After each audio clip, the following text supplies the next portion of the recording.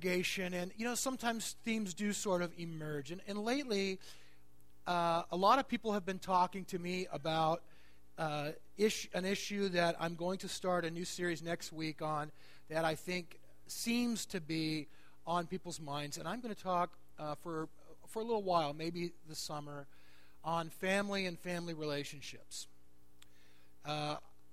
First of all, everybody has a family. Some of us would rather not admit that we have a family. So, Michaela, did you raise your hand when I said that? Oh, you were saying hi, Uncle Glenn. I said, I don't like my family. I want a new one. Gosh, I think your family's very nice. I like them, including you have a really handsome uncle. I've been talking to a lot of people about stress and strain in family relationships, whether it's marriages, kids, in-laws, all that sort of stuff that goes on. And so starting next week, I'm going to take, a few weeks, 5-6 weeks, something like that. Kevin, are you ready? Ready to go? Okay. And talk about family relationships. But I will take the list of stuff I've got from you guys and look at those in the fall. Okay, last thing before we get into it tonight. Hey, some of you, not all of you, were here last night. We had the shareholders' dinner for our Mexico kids. Fantastic. Something that I am always blessed by in the life of this church is our young people. And really, I'm just so blessed and so thankful from our high schoolers all the way down to Hudson would be the newest, I think. These kids, I love our kids. I love, at the end of service, I've told several of you, and I tell other people sometimes, my favorite time of our service is right when it ends. Because usually about 2 minutes after we get done, a veritable herd of children runs in here. And I don't know what they're doing, but they all run around and laugh and then fall down. And it's just really fun to watch, and I love our kids, and I'm so blessed and thankful for our young people. And what I see happening, and to me it's deeper than maybe it sounds. It really is a spiritual reality. What I see happening is this generation of kids in this church really being brought up to love God and serve Him and follow Him. And it floors me. It knocks me over sometimes. And there's things... Oh, what the heck. Sometimes there's things in the life of our church I'm not all that thankful for. But that I am. That I really am. And tonight, I want to take a minute before we move on. And I want to honor one of our young people, if I could. So, Sam, would you come up here, please? Come on, Sam. Sam does not know this is happening. Sam King, I'm going to present Sam with a religious emblem. This is actually, Sam is in Boy Scouts, and this is awarded by us to him, but he's earned it for the study and practice, the understanding and practice of his religion, of his faith. And Sam received this for a couple reasons. Turn around so everybody can see you. One is attending the Seek class that our youth completed a few months ago, and it's sort of a, what do they call it in the Catholic Church? Catechism of our faith. Thank you so much. I'm just so unreligious. Of our faith. But not only that, he serves so faithfully. And Sam shows up and helps out with our putting away food and putting up with me sometimes at our benevolence ministry. I see him week after week helping his mom, carrying boxes in for the youth. So I just want to honor Sam. First of all, I will award you with your religious emblem. And I would like to pray. May I do so? Jesus, thanks for all of our young people, and I thank you for Sam. His heart to serve you and love you and grow in you, and I ask that you would bless him and allow him to continue the path that he's on with greater and greater understanding and practice. In your name we pray. Amen. Bless you, Sam. Thanks, buddy.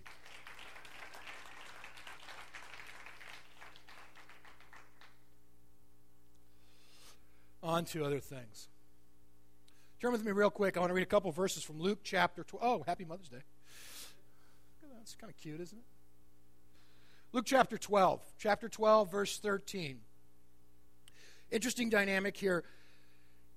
Oftentimes, there's crowds of people around Jesus, and sometimes we hear hey, there was a crowd or a large crowd. We don't know. What does it mean when John or Luke or Matthew tells us there was a large crowd? At the beginning of chapter 12, Luke says there was a crowd of many thousands who were following after Jesus. So he gives us some definition. Many thousands were following Jesus at this point. He's at the peak of his sort of popularity, and I think also his authority. He's gained some authority in the lives of people through the demonstration of the kingdom of God. So that's the situation. Huge crowd, thousands of people gathered around Jesus. He's teaching them, and, verse 13, someone in the crowd says to him, "Teacher, tell my brother to divide the inheritance with me." So here's what's going on. Jewish law dictates, and you guys may know this, some of you, that the estate of it was a patriarchal society, of a father, when he passes away, would go in its entirety to the eldest son. It's one of the reasons that the story of the prodigal son is so interesting, in that clearly there had already been an agreement made between those brothers that they would split that inheritance. But the law dictated that the entire estate was to go to the eldest son. Didn't matter how many kids there were, didn't matter if the oldest was a daughter or anything like that. The oldest son would receive the entire inheritance. The father couldn't change that. The only person that could change that is the one who was going to receive the inheritance could actually say, hey, I'm going to divide this up. I'm going to split this evenly amongst my siblings, or not. It was really, as they say, the ball was in his court. So, what's happening here? Now, Jesus has gained some authority. He's got some popularity. Clearly, the younger brother here, we don't know who he is, just a guy, shows up and is trying to persuade Jesus to use his position, his spiritual authority, if you will, to grant him his estate. To say, hey, I want you to go to my brother, tell him, cough it up. That's basically what he's saying. That's what's happening here. It's the law. People maybe thought that law was unjust. I don't know. But in any case, that's what's happening. Jesus responds, "Man, who appointed me a judge or an arbiter between you?" And then he said to them, the crowd again, "Watch out, be on your guard against all kinds of greed. Life does not consist in an abundance of possessions."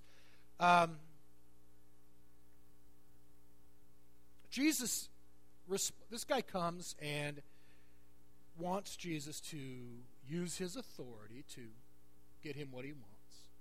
Jesus says, hey, look, I'm not the judge, I'm not your lawyer, I'm not your attorney. I'm not going to give you my opinion on that. I'm not going to put God's authority on one side or the other of this issue at all. I'm not going to play that game. But what I will do is this. I'll tell you this. Hey, guard your heart against greed, because I'll tell you what, greed will tear you down, chew you up, and spit you out. It's a bad deal, and you don't want to go there. But on this other thing that you're asking me about, I don't want to play.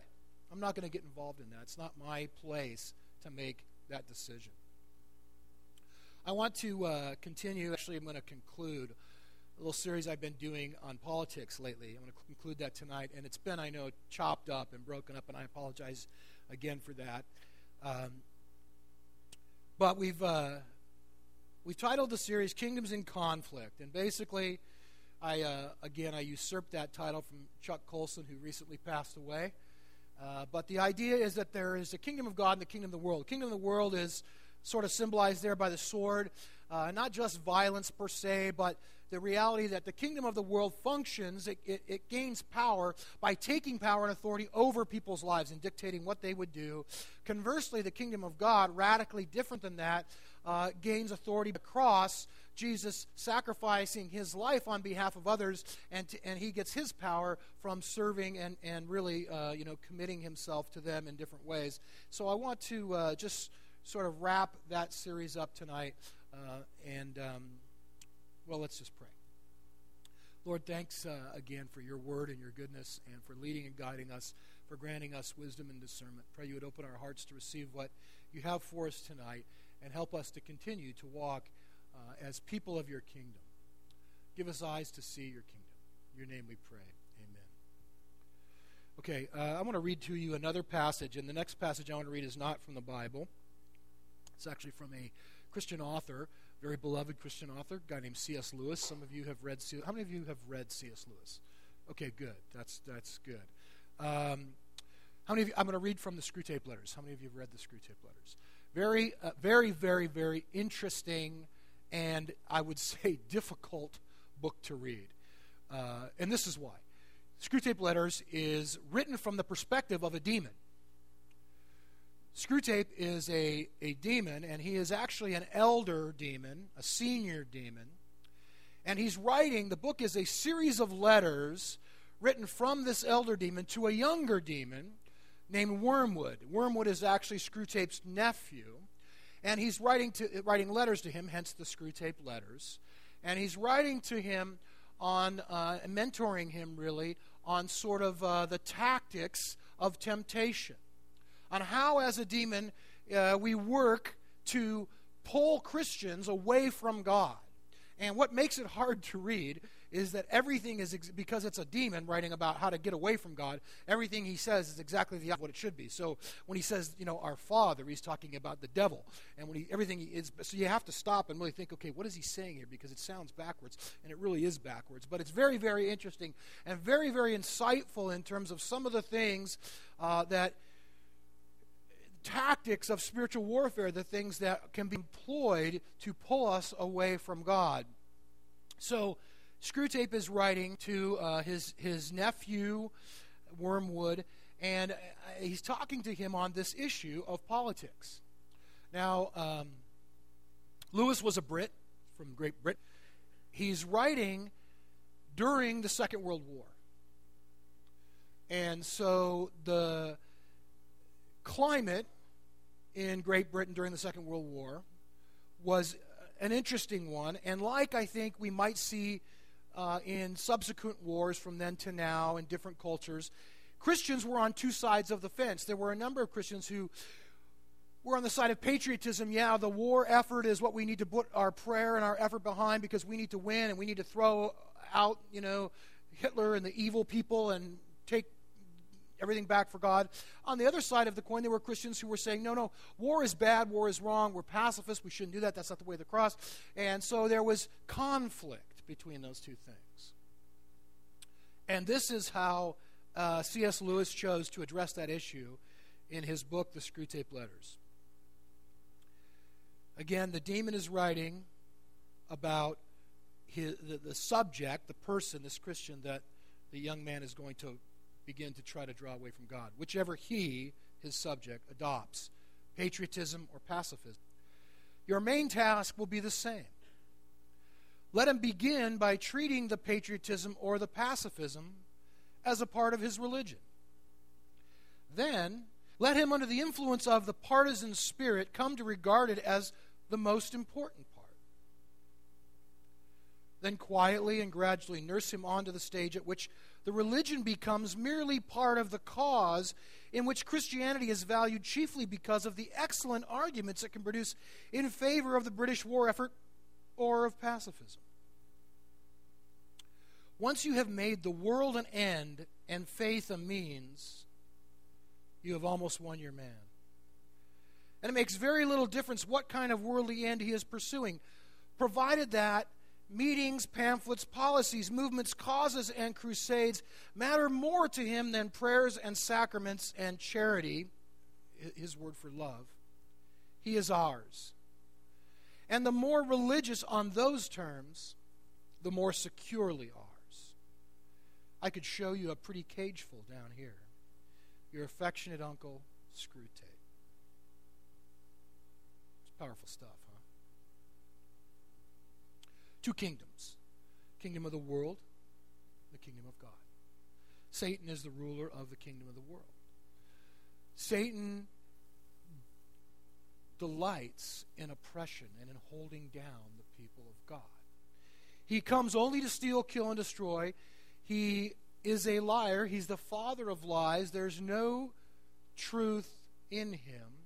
And he controls the kingdom of the world with, at times, a very heavy hand.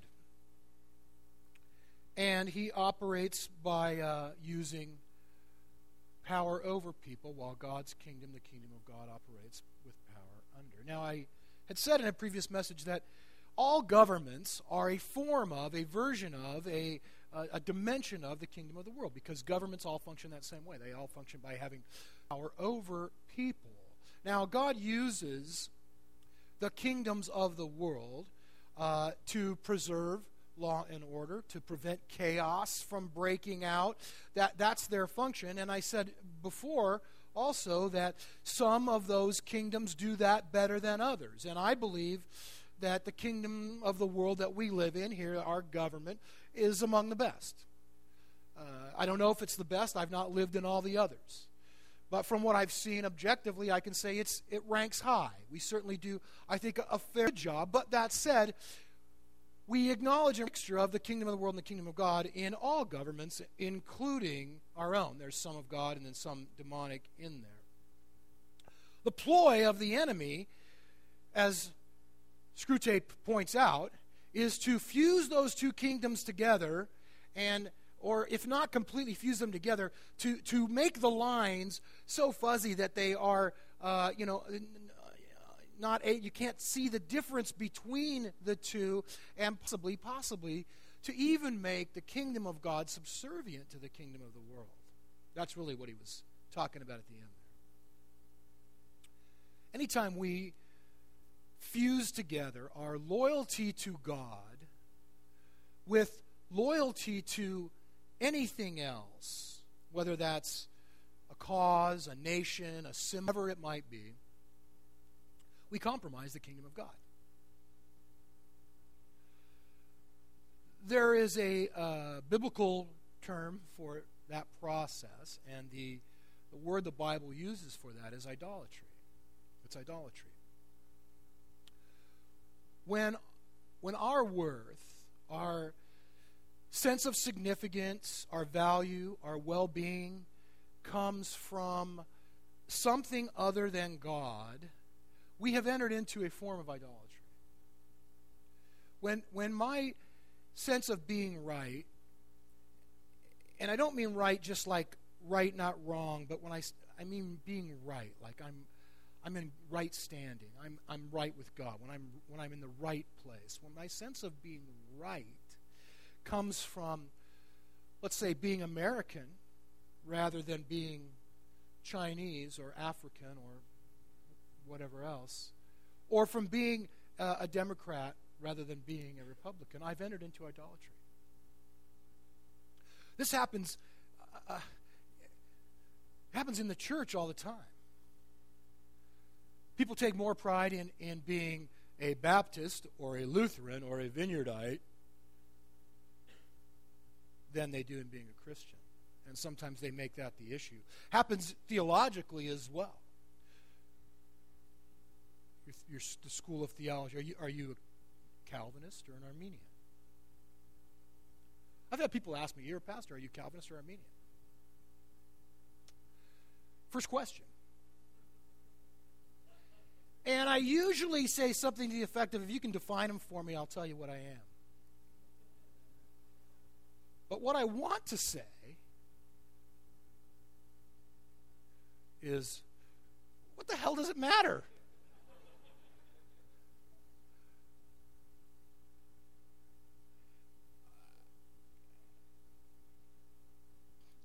Am I in trouble for that? Of course. Our value, our significance, our purpose, our meaning in life comes from Jesus and relationship with Jesus alone, and not from anything else. And we can't derive life, we can't extract life, we can't gain life from other sources, only from Him. Only from Him. If I have, and this is a parenthetical comment right here. Tonight maybe not so much, but if you've listened to the, haven't, once again, you can pick it up on podcasts through iTunes. If I have at any time sounded like I'm picking on sort of the conservative Christian right, That's not my intent, all right? This fusion of the kingdom of God and kingdom of the world, I think, is much more widespread than that. An example of that, back a generation or so, about a couple decades back in the early 80s, there were pastors in the pulpit saying that George H.W. Herbert Walker Bush, Bush Sr., was the Antichrist, and that anybody who voted for him could not possibly call themselves a Christian. That's the kind of fusion that I'm talking about. The kingdom of God and the kingdom of the world are two separate things. They're very distinct. And anytime we begin to blend those two things together, it really creates problems. And sometimes we think that's the solution to the problem, is to make the kingdom of the world look more like the kingdom of God, when really I think that's the problem. Now, this is not something new. This has gone on and on and on for a long period of time. I do think it sort of is at a sort of a fever pitch right now. And that's why I started this series to begin with, because I really believe that there's a polarization happening in our country politically that is frightening to me, and that Christians really don't understand their role in it. And that's why I brought this up.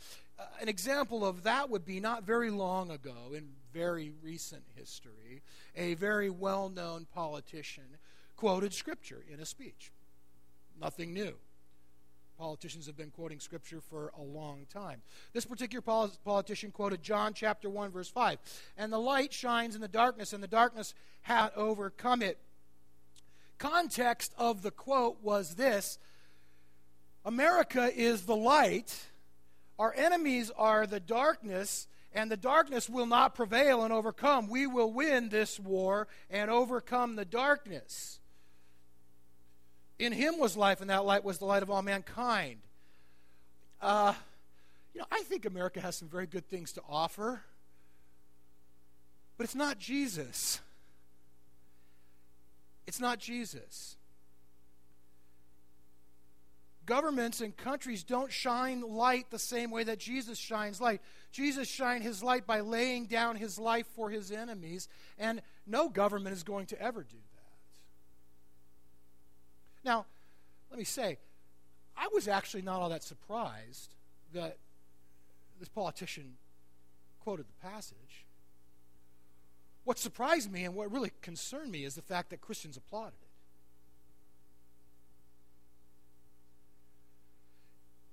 it. And I'll just say, if that doesn't concern you, it should. We began looking, in the last message in this series 2 weeks ago, 3 weeks ago, whenever it was now, at the consequences of fusing the two kingdoms together. I want to review the first two we went over, and then I'll give you two more, and then I'll quit torturing you. First one was fusion of the kingdom of God and the kingdom of the world diminishes our witness for Christ. The primary witness that we have for Jesus is this: our willingness to lay down our lives for our enemies. It's our willingness to bless those who persecute us, to turn the other cheek, to walk the second mile. It's why every week on our welcome slide up on the wall, it says what? Thank you so much. Blessed to be a blessing. Who are we? We're the people of God. We're blessed. We know what it means to be the children of God. We have the blessing of God upon us, not so that we can revel in it, but so that we can give it away to other people. The purpose of God, the whole reason for our being here, is to share what we know of the truth of Jesus with other people. That's what's about. It's who we are. It's who we are when the life of Christ fills us up and then comes through our lives and is exhibited through us into the hearts and lives of those around us. That's what it is. That's when and how Jesus says the world will know that he is who he is, when they see that. That witness is compromised every time we, as the people of God, attempt to exert power over others. It's compromised. The witness we have is compromised. Second consequence of fusing the two together is that it undermines our missional focus. If we believe that America is a Christian country and everybody's already a Christian, then what's the point? We have nothing to do. We might as well go to the beach. We really think of a missional mindset, by and large, we have to go somewhere to be missionaries. We need to go to another country. And there's nothing wrong with that. We do that. We go to other countries to be missionaries. But my point was we're all missionaries right here, right now, today. You guys are every bit as much missionaries today when you're walking around doing what you do, going to school, going to work, going to the mall, as you are when you are in another place. Here's a little-known secret. Do you know that China, several African nations, South Korea, and I don't know how many other countries send missionaries here? Not Islamic missionaries, not Buddhist missionaries, Christian missionaries. They send missionaries here. Did you guys know that? So, it undermines our missional focus when we fuse the two together. All right, I have two more, and then I'm going to give you a brief example.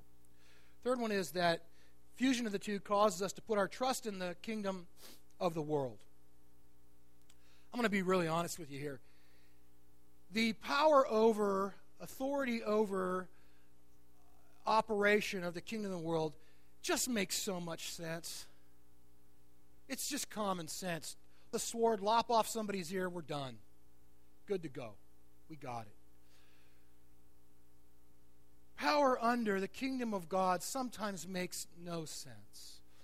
It seems utterly ridiculous, so much the Apostle Paul calls it the foolishness of the cross. The foolishness of the cross. That common sense perspective, when we begin to fuse that with the kingdom of God, what happens is we begin to trust in that power over rather than in power under. I wasn't actually involved in a conversation. I was listening to a conversation recently. A few people were talking. I was in the room when they were all talking. I was not participating. But this was probably 6-8 weeks ago. It was during some of the Republican primaries and sort of which person would be the next candidate. And somebody had pulled up, on a computer screen, a Yahoo article about something or another, and so that was the conversation. And the people that were in the room, every person there is a Christian, and not a Christian kind of in name only, but these are folks who go to church, go to Bible study, who are very, very committed to their faith. And in the context of the conversation, one person says, "It's just we have to get the right person in office because," quote, "it's our only hope."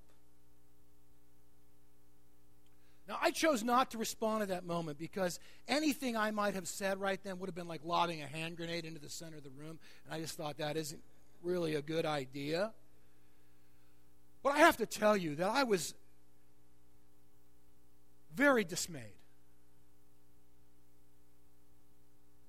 to hear a person of faith say, "That's our only hope."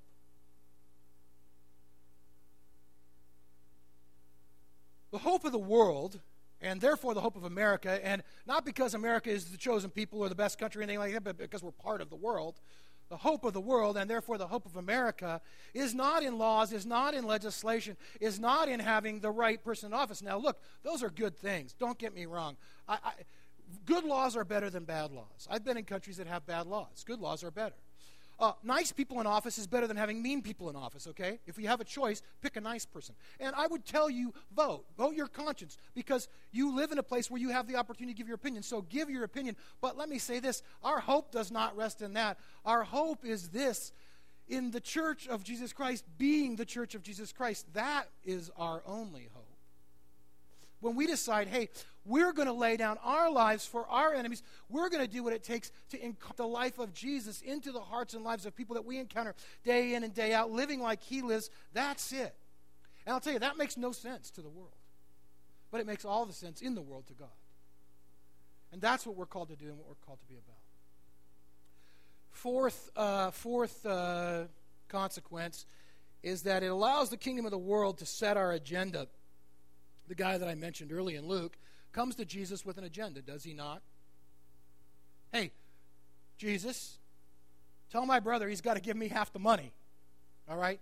He's got an agenda, me or my brother. And I want you to put your spiritual authority on this issue. And Jesus says, you know what? I reject your options. I'm not going to play by your rules. You are not going to set my agenda. I've got another option. Here's my option is this. Guard your heart. Don't allow the kingdom of the world to take root in your heart, because when it does, it's going to corrupt everything. Jesus does not allow the legal system of the day to define his agenda. But here's the thing. The church does it all the time. The church does it all the time. Kingdom of the world lays out the issues and the proposed solutions to the issues, and then they fight over it. And the church accepts that as the way of dealing with the problem. And the problem with that is that most of those problems are unresolvable by that means. Look, the reason these issues cycle up every election cycle is because they can't be resolved. Good intention, good-hearted, well-meaning, reasonable, intelligent people will never all come to agreement on those things. That's why they cycle through every time. That's why they're not resolved. At least they won't be resolved by that means at all. That's not going to happen. So what we do instead is we polarize, we pick sides, and the goal then is to win. And if for me to win, what has to happen? You have to lose. If I'm going to win, you have to lose. And so we fight the battle. Sometimes we fight the battle with bombs and bullets in a war. Sometimes it's a smaller battle. We fight it with words and slogans among ourselves, but we fight the battle. I'm right, you're wrong. We demonize our enemies along the way. The church accepts that as the way to deal with the problem. And the devil way to the bank. Because that's exactly what C.S. Lewis was describing through Screwtape. Exactly. Pick a side. I'm going to take a minute or two, and I'm going to give you an illustration of this. And in doing so, if I seem a bit conflicted, it's because I am. I'm well aware. I'm going to tread on the Holy Grail. For most of our lifetimes, for the last 40 plus years, so anybody that's over 40 was probably fairly young prior, and most of you here were not alive. But for the last 40 years, no issue in our culture has been more polarizing and more at the forefront of that intersection between faith and politics than abortion. That may be changing right now, but last 40 years, that's been the case. And even right now, when I say that, it probably makes some of you nervous. And some of you may be thinking, okay, how is he going to tell us to vote on this? And you think that by what I say, you can probably figure out how I vote. And I say, when you do that, you're thinking in terms of the categories of the kingdom of the world. I'm not here to talk to you about how to vote. That's your business. Vote however you want. What I would like to do is something I believe to be much deeper than that, and that is to ask you to consider what might be the unique kingdom of God perspective on this issue. On the most polarizing, volatile issue in our culture over the last 40 years. In the kingdom of the world, you've got two sides, pro-choice, pro-life, and they go to war. And they go to war every 4 years, almost on schedule. Both sides are locked and loaded and ready for battle, and they don't talk to each other at all ever. They talk past each other and do that while they're rallying the troops and demonizing the enemy, the other camp. The pro-life side is yelling baby killers, and the pro-choice side is yelling woman haters at each other all the time. No one is willing to stop the rhetoric and work together to accomplish what virtually every poll taken indicates that virtually every American wants, which is to create a society in which abortion, if not completely unnecessary, is absolutely as rare as possible. Everyone wants that, but no one will work together because we don't gain our agenda by doing that. I'm going to make one more parenthetical comment here, just because. Furthermore, I think complicating the issue is this, that politicians, candidates, and parties come in packages. And so we are forced, when we vote, to evaluate and weigh out our feelings on abortion, along with our feelings on the economy and war and education and health care and a dozen other issues. And so that's difficult to do, and very often I think you find that one candidate, one party, one platform doesn't necessarily endorse all of the things that you want. And so if I'm not misreading things, very often when Christians walk away from the polls, they're very conflicted. It's at times difficult to make those decisions. But let me say this about the kingdom of the world agenda in terms of this specific issue. If the church accepts that that's the only way of trying to resolve this issue, here's what happens, is we end up inheriting the division of the world. We end up inheriting the polarization of the world, and I believe we fail largely to do the unique kingdom of God thing. Why do we need to accept that way of doing this? Why do we need to accept the world's solutions to the problem?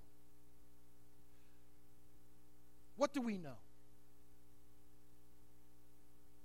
Well, we know that God is the creator of life, and that life growing inside of a pregnant woman is a God-created life, and that life then has value, infinite, inestimable value in the eyes and heart of God. And honestly, we don't need to know any more than that. I don't need to know the metaphysics of that. When did that life begin? And what moment did it become a life? And when did the Spirit enter? I don't need to know that. I don't need to know the science of it. I don't need to know the politics of it. I know this, that life is infinitely value in the eyes of God, that it's as precious as any other life, that God created it. And it's valuable to Him, just as valuable as anybody else's life anywhere else. And I know this. I know that I don't need to know the history of that mother. I don't need to know whether she was promiscuous and got herself into a mess, whether she was a victim of rape or whatever else happened. I don't need to know any of that. What I know is Jesus died for her. Jesus died for her. And that she, too, is of infinite and estimable value in the eyes and heart of God. And so, my job as a kingdom of God person, then, is to act in such a way that I uphold and ascribe that infinite value to both of those lives. How do I love? How do I serve?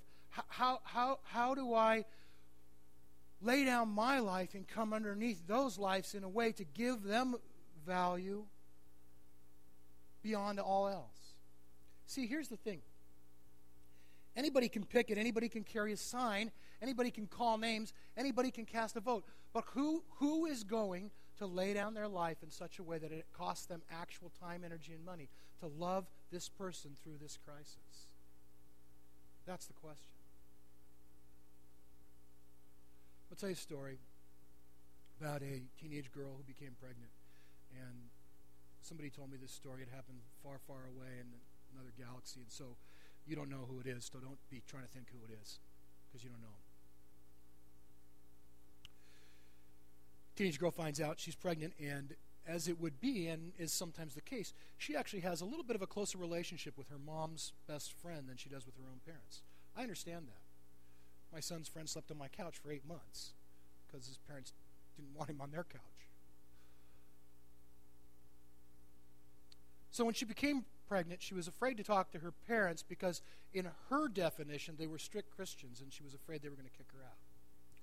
So she went to her mom's friend. Let's call her mom's friend Dorothy.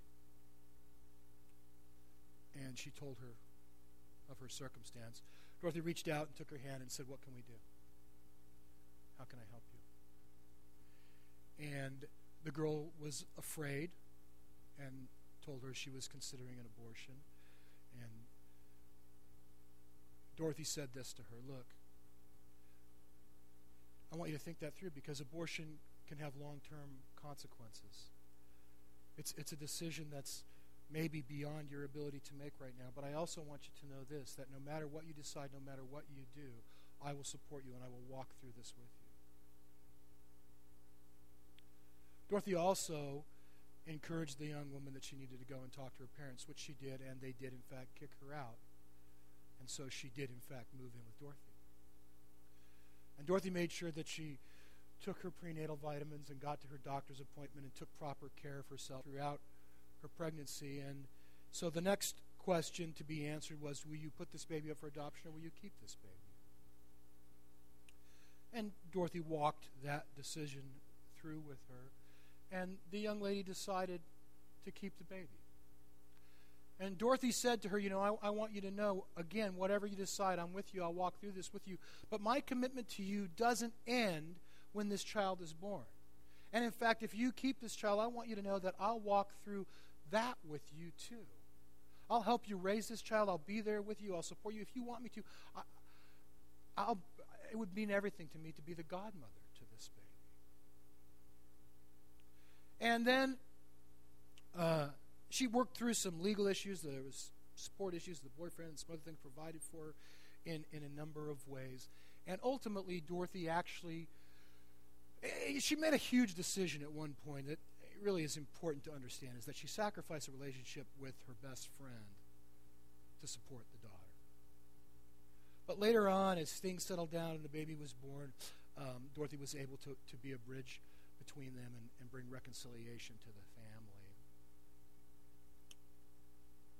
So here's the kicker. The kicker is that typically every 4 years when Dorothy votes, the ticket she votes on is a pro-choice ticket.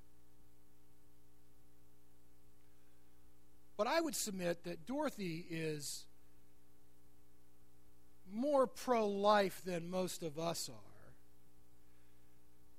in the kingdom of God way. And that has little or nothing to do with how you vote. So, the moral of the story is this. I will never tell you how to vote because the Bible doesn't tell you how to vote. And it's not my place. I will tell you what I think it means to live as a kingdom of God person because I believe the Bible describes for us how to live as kingdom of God people.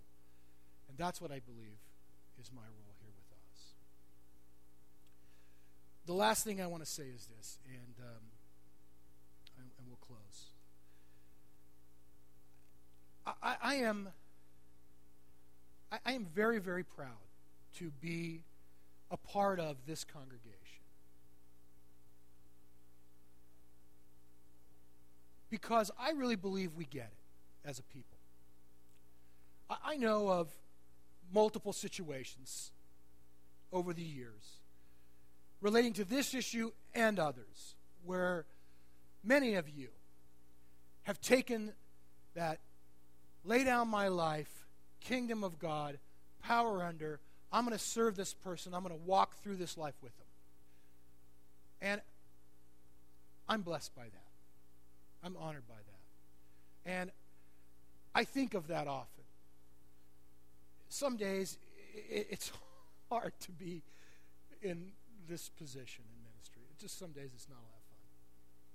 But when I think of those situations, and I think of the way that I know many of you have responded in those situations, it causes my heart to be filled with God's presence. And I'm so blessed and thankful. So what I want to do tonight is something we don't normally do in closing. Would you guys stand? I just want to pray blessing on you rather than have ministry team or ministry time or anything like that. I'm just going to, we have 3 minutes left. I'm going to just pray a prayer of blessing over you and thank God for you.